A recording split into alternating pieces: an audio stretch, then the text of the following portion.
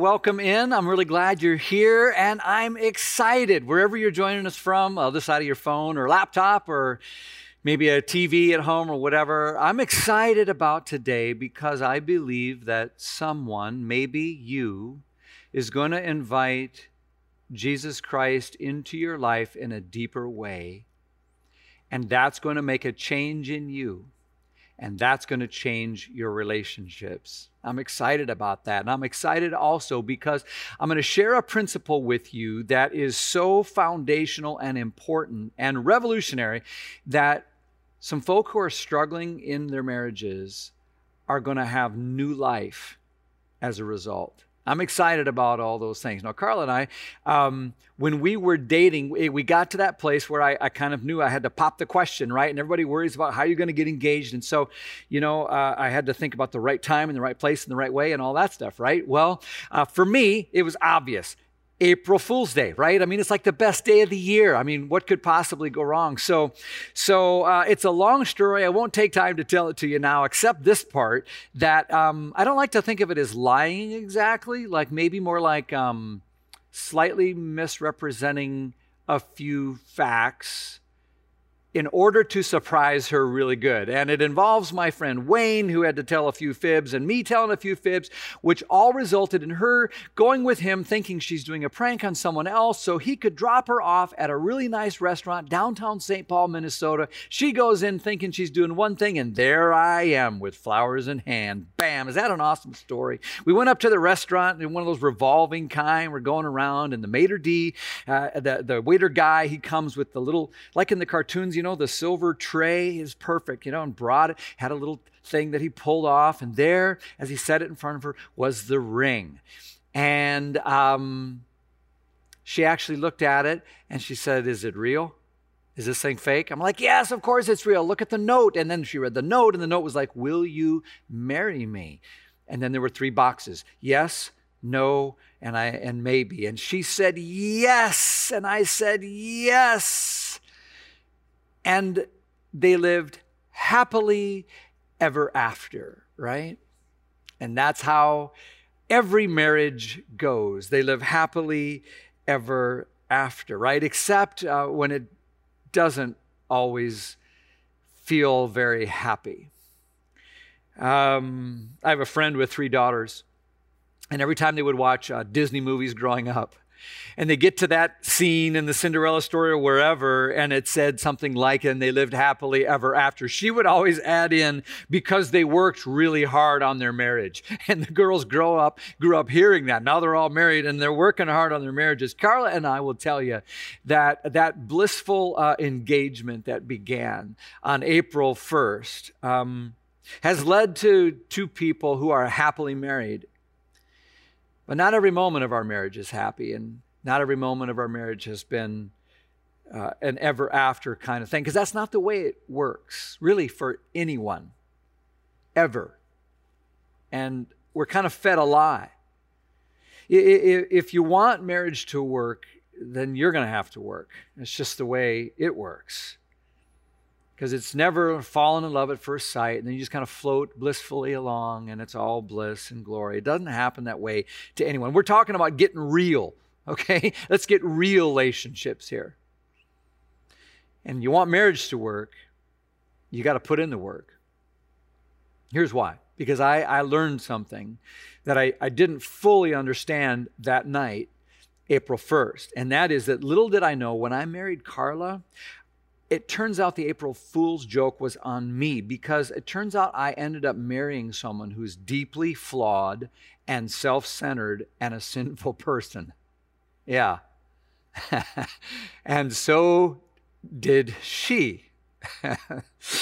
And if you decide to get married, so will you, and so will your spouse, because here's the deal. Marriage is basically this attempt for 2 deeply flawed, self-centered, sinful people to come together as one in a blissful, problem-free relationship. And I don't go to the casino very often, but I think they call that a long shot, right? They call it a long shot. It reminds me of the old joke about the 2 antennae. You know what an antenna is? Well, two antennae, they met and they got married up on the roof of a building. And they say the ceremony was nothing special, but the reception was amazing.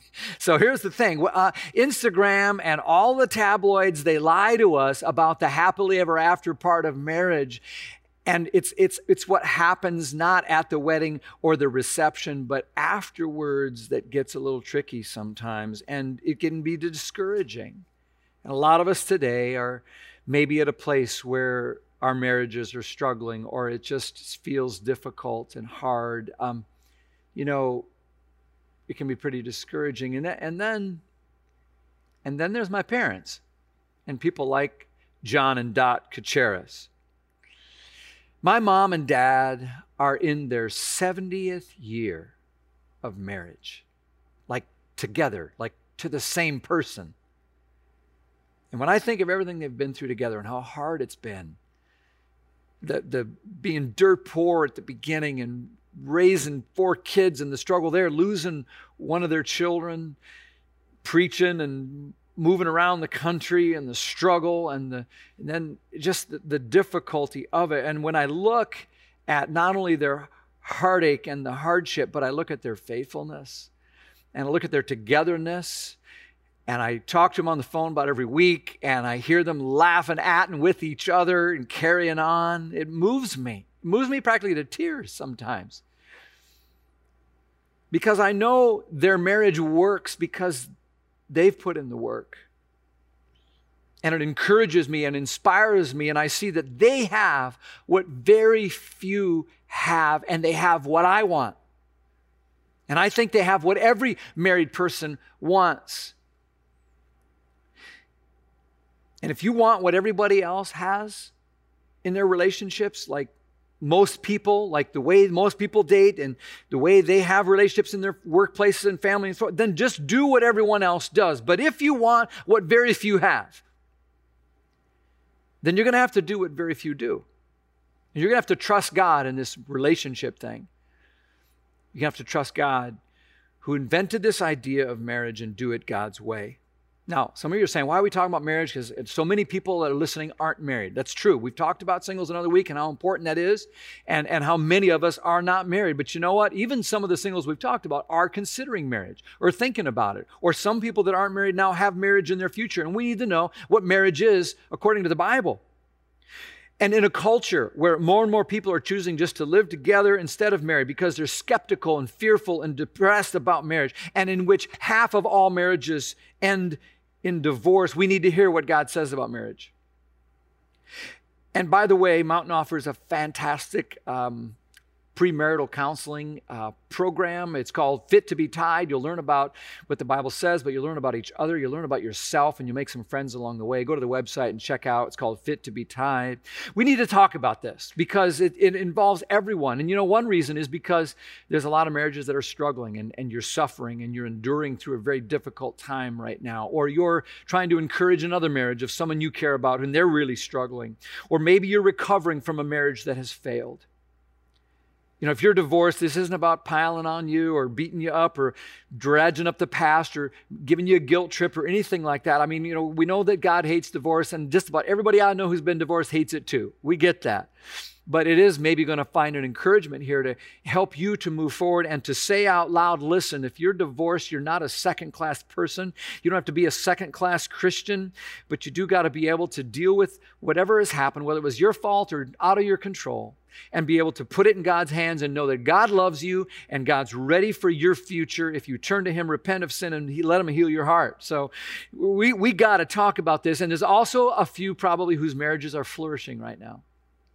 And this is a great opportunity for you to be encouraged and then to help others in their marriages. So we're going to talk about this because the kind of relationship that we all want is possible. It's not probable, but it is possible. Romans 12, verse 2 in the Message version says, don't become so well adjusted to your culture that you fit into it without even thinking. Don't become so well adjusted that we just sort of go along with the way that everyone else does things. Especially don't do that in your relationships. Instead, it says, fix your attention on God and you'll be changed from the inside out. I love that. Put your attention on God and you'll be changed from the inside out. That's what this whole series is about, letting God change us so we can have a change in our relationships. Now, there's a lot of myths in relationships and a lot of lies out there. If we're not going to get so sucked into the culture that we just think the way everyone thinks, we got to be smart enough to see through some of the myths. Don't have time to talk about all of them. I'll give you a couple. One, here's a myth. Everything will get better with time. In other words, this relationship, it'll get better with time. Guess what? That's a lie, okay? If that's true, why did I clean my garage one time and now it looks like a mess? Why is that true? Things don't just automatically get better with time, do they? It's called the second law of thermodynamics. It means things tend to go to pot and rot. It's true, of your toilet bowl and your wastebasket, and it's true of any relationship. They don't get better by themselves over time. You want a marriage to work, you got to put in the work. Another myth is that my spouse will complete me. My spouse will complete me. Jerry Maguire made it famous, didn't he? You complete me. Guess what? No, they won't. No, they won't. Ephesians 3 says, may you experience the love of Christ. Though it's too great to understand fully, may you experience. And then, the Bible says, you will be made complete with all the fullness of life and power that comes from God. What we need to be complete only comes from God. And until we have that fullness in Christ, we'll never feel or be complete, which leads to another myth, straight up lie, that marrying you will make me happy. People who think their goal in life is to be happy are never happy. And if you get married and that's your goal to be happy, then you're going to go into that marriage and you think that that person that you're marrying is supposed to make you happy. And guess what? There's going to be plenty of times when they don't make you happy. And this is why some people get on the marriage treadmill and go through one partner after another, because you didn't make me happy. The Bible never says get married because it'll make you happy. There's all these myths that the culture believes. We want to get relationship. I want to get this. I want to get marriage. I want to figure it out. And if we want to do that, we got to do it God's way. So I want to turn your attention now to an amazing passage of Scripture. It's probably one of the most important places in the Bible that really teaches and talks about marriage in an extended way. And it's found in the book of Ephesians, chapter 5. Paul is talking to some people, and he gets to the end of this after we've talked about the grace of God and the goodness of Jesus, and he gets to the end with some practical application, and he applies it to marriage and to parenting and to bosses and employees. And the sum of it is, in verse 1, he says of chapter 5, he says, you got to be an imitator of God. Look for your example to Jesus Christ, and then imitate that. At the very end of the chapter, here's what he says is the ultimate goal when he talks about marriage. In verse 31 and 32 of Ephesians 5, he says, as the Scriptures say, he's referring to the Old Testament, and Jesus quoted this as well. A man leaves his father and mother and is joined to his wife, and the two are united into one. 1 + 1 = 1. That doesn't make sense, and that's why he says it's a great mystery. But it is an illustration of the way Christ and the church are one. Isn't that beautiful? It's a profound mystery. This is not easy stuff. It's not like one of those little kid puzzles, the little round ball with the little pieces, and it's like, oh, the star goes in that hole, and this one goes over here. It's like, oh, I can figure that out. But this one's trickier than that. It's a portrayal of the amazing, infinite, everlasting, perfect love of God. That's what marriage is. It's a picture of that. It's a representation of that. It's like a living demonstration of how much and how perfectly and how good Jesus loves us. And so when marriage works right, you get a snapshot of how God loves us. The two become one, and that's no kid's puzzle. And listen, the Bible promises that there will be moments in your life that you can do this. It's not easy. And you won't do it perfectly or easily or every moment, but you know what? You and I can do it. Because when we imitate God, His love comes into us. Here's the crux. It comes down in verse 18. Listen to this. It says, don't be drunk with wine, because that will ruin your life. Now, that's all true. But his main point isn't about drinking alcohol. He says, instead, be filled with the Holy Spirit. Be filled with God. Let God come inside of you and be in charge of your life. When you're drunk and you're under the influence of alcohol, man, you do things and you might not ever do because you're what? Under the influence. The Bible teaches, let God be like that for you. Like get under the influence. Let God be in charge of your life so that you would do things that you would never do and could never do if God was not alive inside of you and His Spirit dwelling. This is exciting stuff to me because it means I can be better than I can be on my own. When I invite God inside of me and His Spirit is what helps me in the middle of an argument, in the middle of a time when I want to just rise up and grab a hold of my flesh and do something really stupid. Instead, I can come under the influence and do what I could not and would not do in my marriage, to love and to cherish and to have and to hold till death do us part, in sickness and health, rich and poor, and all that stuff. I can do all of that through Christ who strengthens me when I invite Him in. And you can too. Not every moment you won't be perfect, but let the Spirit of God come inside of you and let that change who you are. It will change your relationships. It'll change your marriage. Take a look at this picture. It's called the marriage triangle. It's a simple concept. It pictures the way that God intends marriages to work. Look at that triangle. Each line represents a relationship. You have a relationship with your spouse, obviously, but both the husband and the wife have a relationship with God. And it's showing us that while we have a tendency to want to figure out how to get this relationship better, the first and most important thing we can do is both of you go hard pursuing after God.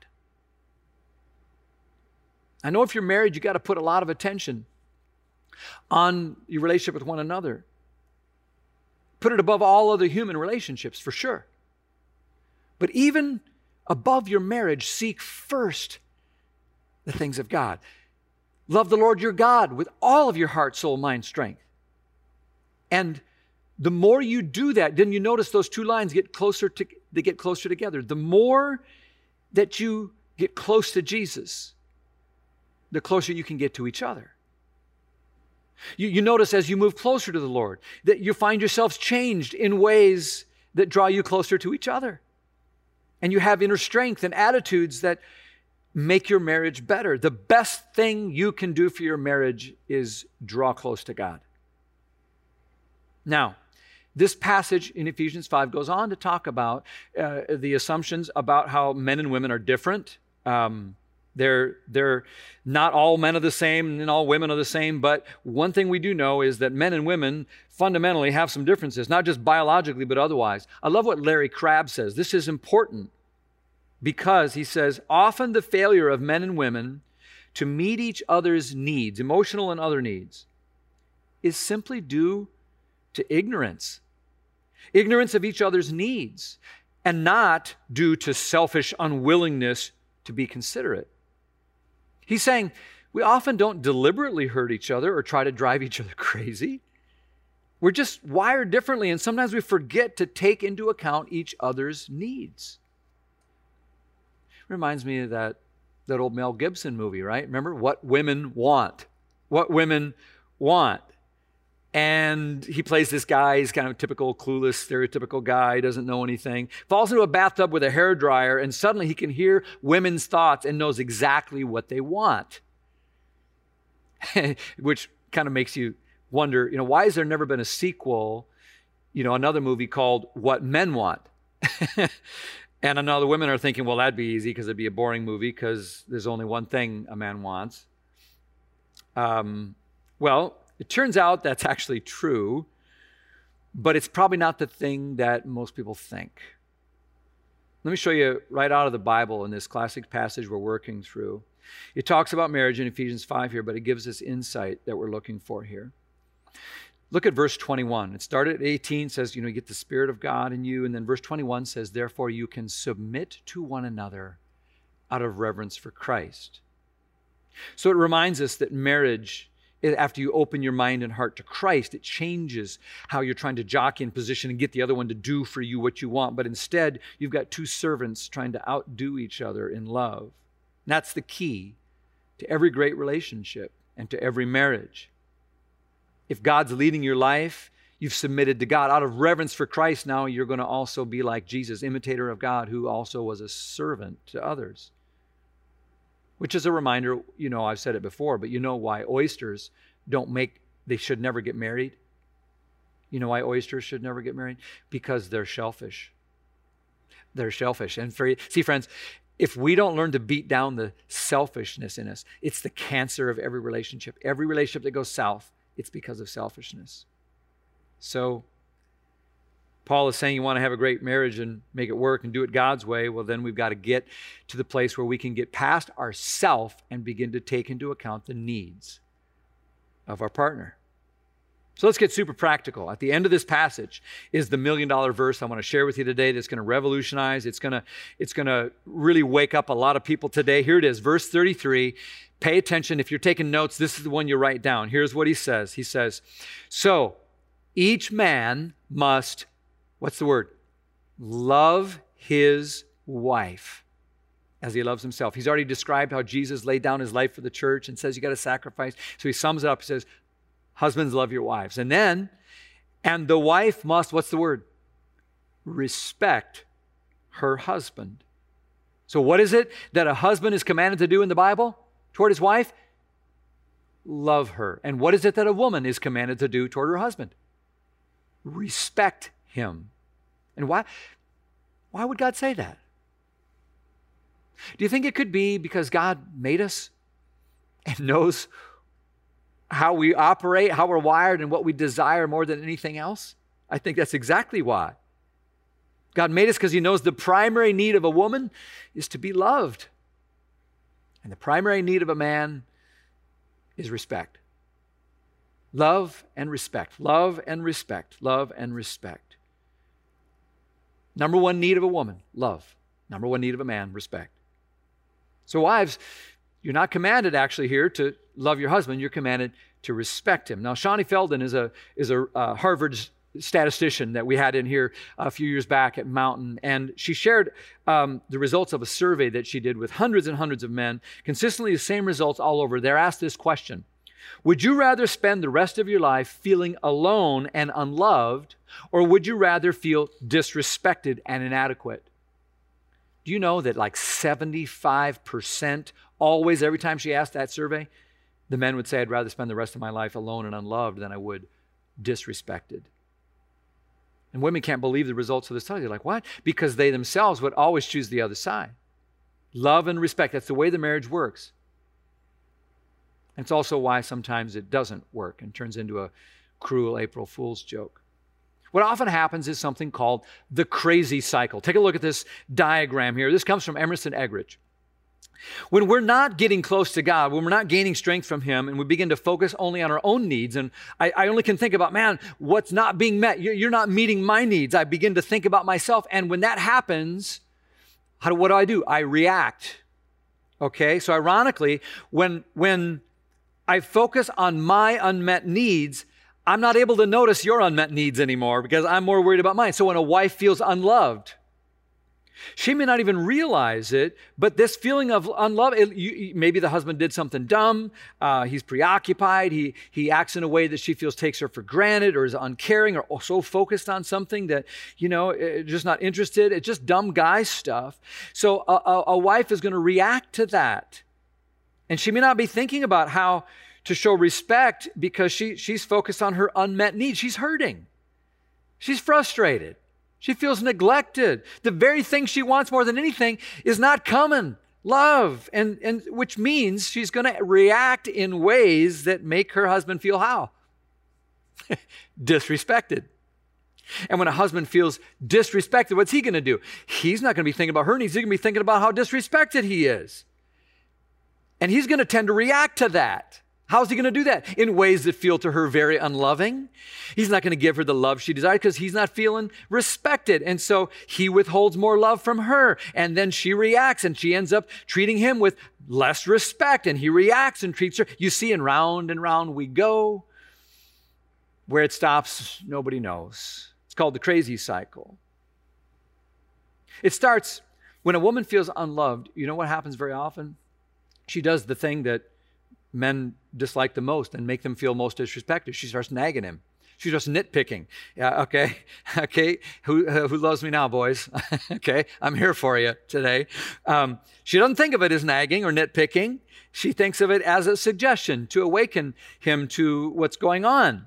But often he'll feel rather shredded or his heart is reduced. You remember Aretha Franklin?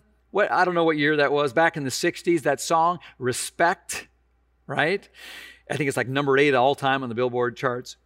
It's a great expression, and a lot of women need respect and want respect. But you know what? She didn't write that song. A guy wrote that song. His name is Otis Redding. And he was speaking the words that every man feels. He wrote that song after a fight with his girlfriend. And that's when he came up with those words, R-E-S-P-E-C-T, find out what that means to me. That's what I want. Now, apparently it didn't work out because the next song he wrote was Sitting on the Dock of the Bay. So apparently it didn't work out for him. But it doesn't change that every guy wants and needs respect. But the more a wife nags or complains, the more he withdraws and pours himself into his work because, you know what? I feel respected there. I get things done and people think I know something. And now she feels even more like he's disinterested. And so she feels unloved. And this crazy cycle can go on and on and on for years. And you can make a whole marriage of it if you want. I did that because you did that. Well, I did that because you did that. And round we go. This is how affairs often start. He finds someone who makes him feel respected. She finds someone that finally gives her some attention. You can't motivate your husband by withholding respect. And you can't motivate your wife by withholding love. So take a look at the next one. This diagram is called the energizing diagram. You know what motivates a woman? Love. You know what motivates a man? Respect. It changes everything. And that's the way out of the crazy cycle. When someone obeys the scriptures, husbands, love your wives. Wives, respect your husband. And someone puts on their big boy or big girl pants and says, I'm going to let the Spirit of God come in me and I'm going to do what I could not and would not do. I'm going to love this person right here and right now. Husbands, when you show love to your wife and you do what matters to her, you will find you're married to a different woman. Because when she feels love, she's going to be motivated to show you respect. And when you feel respect, you're going to be motivated to show her more love, which motivates her to show more respect. And round we go. And that's what builds a crazy, amazing relationship. And that leads to a whole better solution. The next one is even better. It's called the rewarded cycle, where now you can just like get past the sort of, well, you did that, I'm going to do that. But you just say, I'm going to do this unconditionally, like unconditional love and unconditional respect. Imagine that. Unconditional love and unconditional respect. Like regardless of what you just did or how you act, I'm still going to love you. I'm still going to respect you. Now, some of you are tripped up on this unconditional respect thing because we always say respect has to be what? Earned, right? Where's that in the Bible? Exactly. Does love have to be earned too? No, there is such a thing as unconditional love. And when you love someone unconditionally, it means there are no strings. You're not performing for me and I'll reward you with my love. No, it's unconditional, no conditions. And there's two things that you gotta be understanding about unconditional love. One, you can't expect love to be a feeling. And number two, it's not based on what you do. Like your kids, you don't say, well, you did good, so now I love you. You did bad, now I don't. No, unconditional means it's not a feeling and it's not based on what you do. Unconditional respect is the same thing. It's not a feeling. And it's not based on what you do or don't do. Ephesians 5, in the earlier chapter, Ephesians 4, reminds us, be kind and compassionate to one another, forgiving each other just as God in Christ forgave you. So maybe if you're struggling with unconditional respect, it might be this is where you could get some traction with something that's lodged itself in your heart that's blocking you. Do for your spouse what God has done for you. And by the way, we just need to say unconditional respect does not mean you should ever tolerate abuse. If someone's been abusing you sexually, physically, emotionally, any way like that, you need to do something about it. You need to tell someone about it, and you may need to get out. Let me just give you a couple quick things about how this works really practically, okay? How does a wife spell respect to her husband? I came up with something called CIA.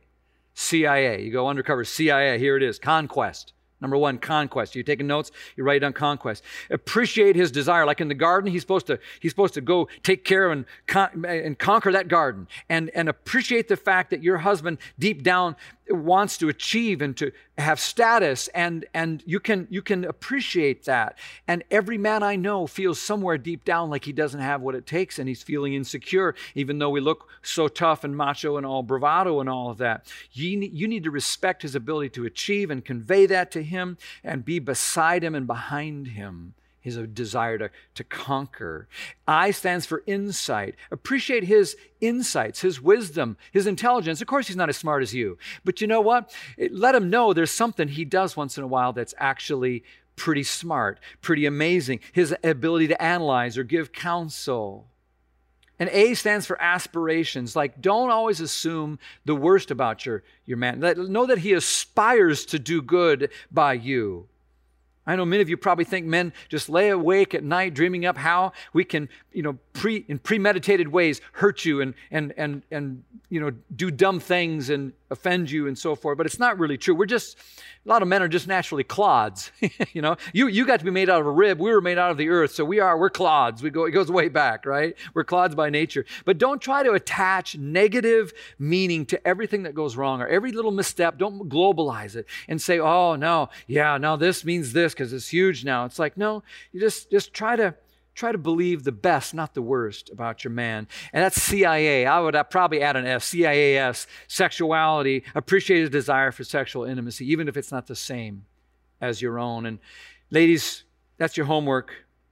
Go home and find 2 or 3 things that you respect and tell your husband, hey, here's something I respect. After his jaw hits the floor, or you'll see his chest go out, tell him how much respect you have for her, and then just walk away. You'll see his demeanor changed, and you'll probably see some changes toward you as well.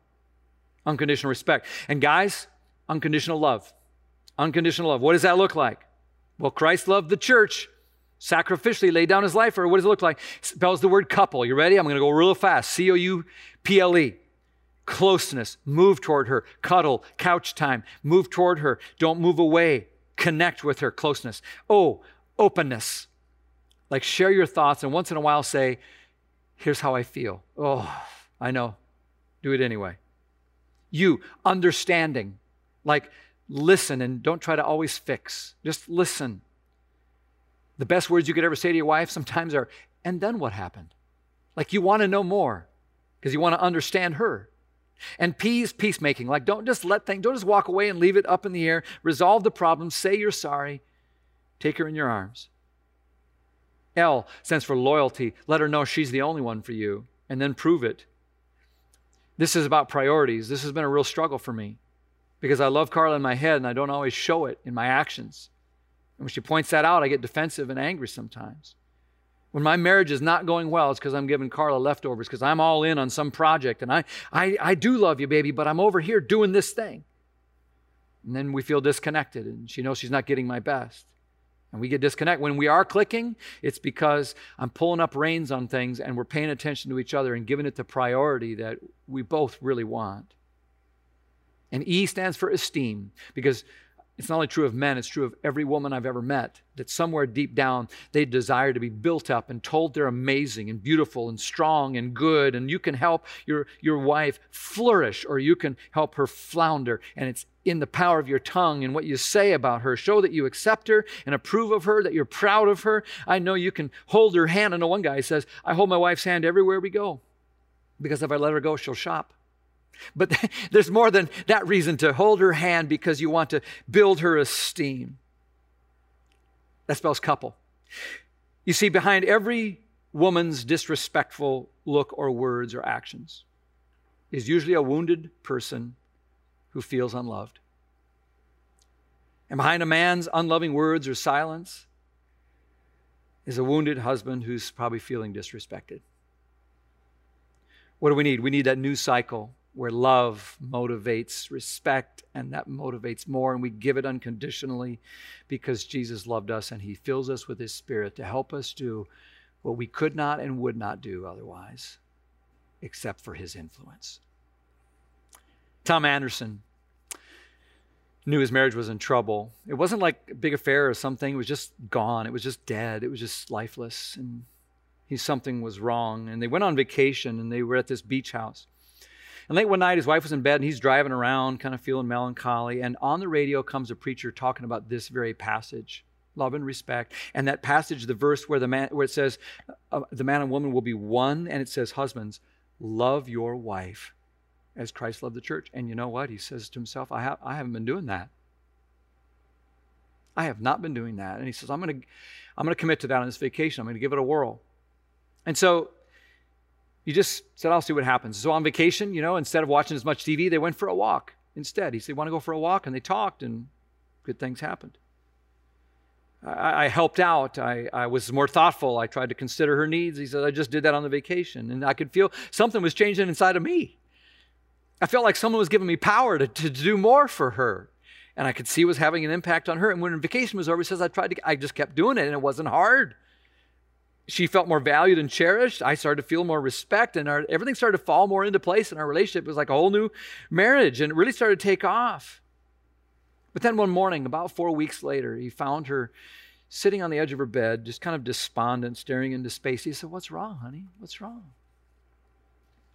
And she said, that doctor's appointment that I had before we went on vacation? He says, yeah, I know the one you mean. It was just a physical routine, nothing. Why? She looked at him, she says, do you know something that I don't know? It's like, what are you talking about? He says, you've been so good to me for these last 4 weeks. Am I dying? And he said, no, honey. You're not dying, but I'm finally learning how to live. Husbands and wives, start living. Start living with each other so your spouse has to ask, am I dying or something? Live with Jesus inside of you to show love and respect.